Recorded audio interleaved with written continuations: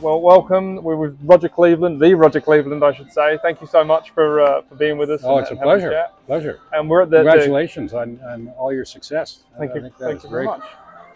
I was going to say very cool, but that's kind of a little cheesy. But yeah. But it is. We're also very hot when we're at Hot Sticks too. So. True. We're at the Callaway Paradigm event, celebrating the new release, and we at a pretty significant Top Golf. Three floors of this. Pretty cool. It's a pretty impressive facility with a golf course on site, I believe. Yep. 9-hole, 3-par. Cool. And are you going to hit some Paradigm product out here today? I probably won't, but some other folks will, I'm sure. Yeah, for sure. Yeah. So you've got a pretty illustrious career in grinding wedges. Can you tell us like any of your true beliefs about what should a great wedge always have?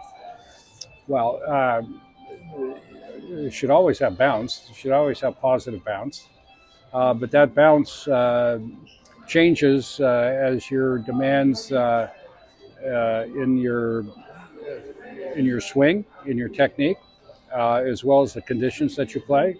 It has to be fit. You're fitting clubs. Yep. The wedge sole has to be fit for not only the player but also the conditions that you play, whether it be firm or softer surrounds and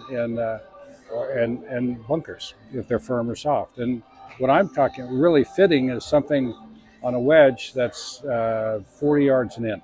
Okay. That's, to me, that is the key.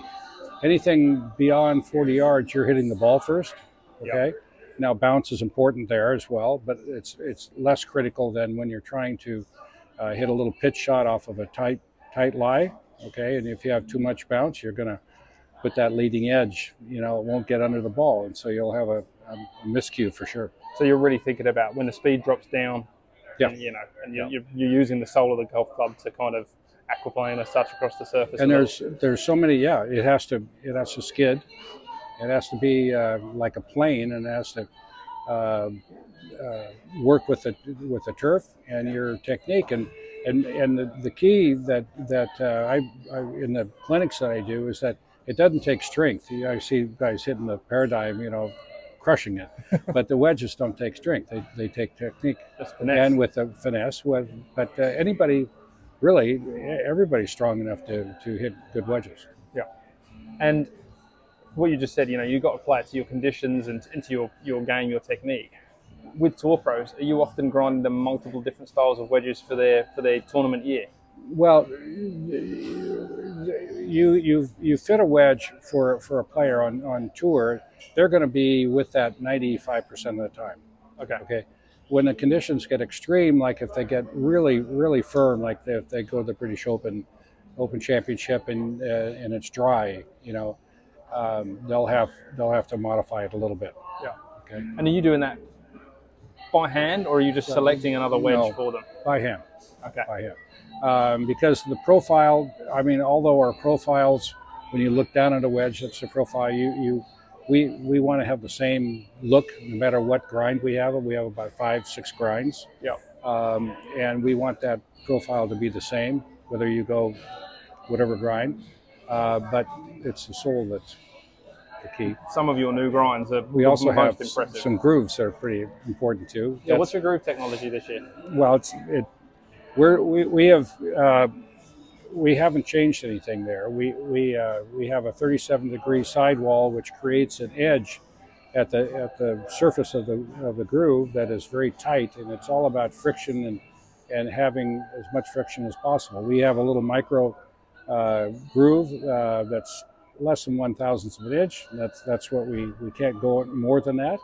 Wears out, but that's pretty effective, especially when you get a new wedge for about 30 shots or so. Yeah. Are you playing the new grinds yourself, the new Jaws grinds? Oh yeah, Jaws Raw. What's in your bag?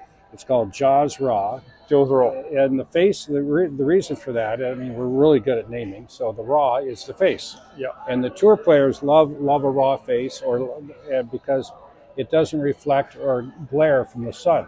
You don't want to open it up, and in a lob wedge, they'll open it up, adding bounce for different shots, but increasing loft, adding loft for it. But you're not going to get that reflection. And also the raw face, you have maximum capacity in the groove. That there's nothing covering the edge. Okay, so you get maximum friction. Okay, so performance. It's all about performance. Yeah. Yep. And what specific grinds are you using in your setup? I'm using a new grind that we did this year on the Jaws rod. It's called the Z grind. Yep. And it is we have on all our wedges, on the high lofts and sand wedges, we have a leading edge. We have a chamfer. Okay. I love that. And that chamfer, acts like a skid plate. Okay. And it's anywhere from 35 to 37 degrees, which is a lot, but it's very narrow. But it doesn't want to dig. It wants to skid. Gets the club out of the ground again. Yeah. And then the second section is truly the bounce that you would measure. And because you're moving that measuring point back from the leading edge, it actually goes down in the degrees from, normally it would be a lob wedge, anywhere from 10 to 13 degrees.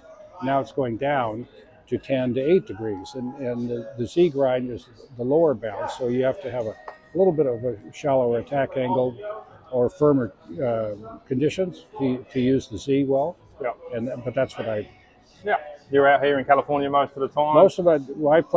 I'm fortunate enough to play at where we're going to have the U.S. Open this year, Los Angeles Country Club, and their surrounds are very firm.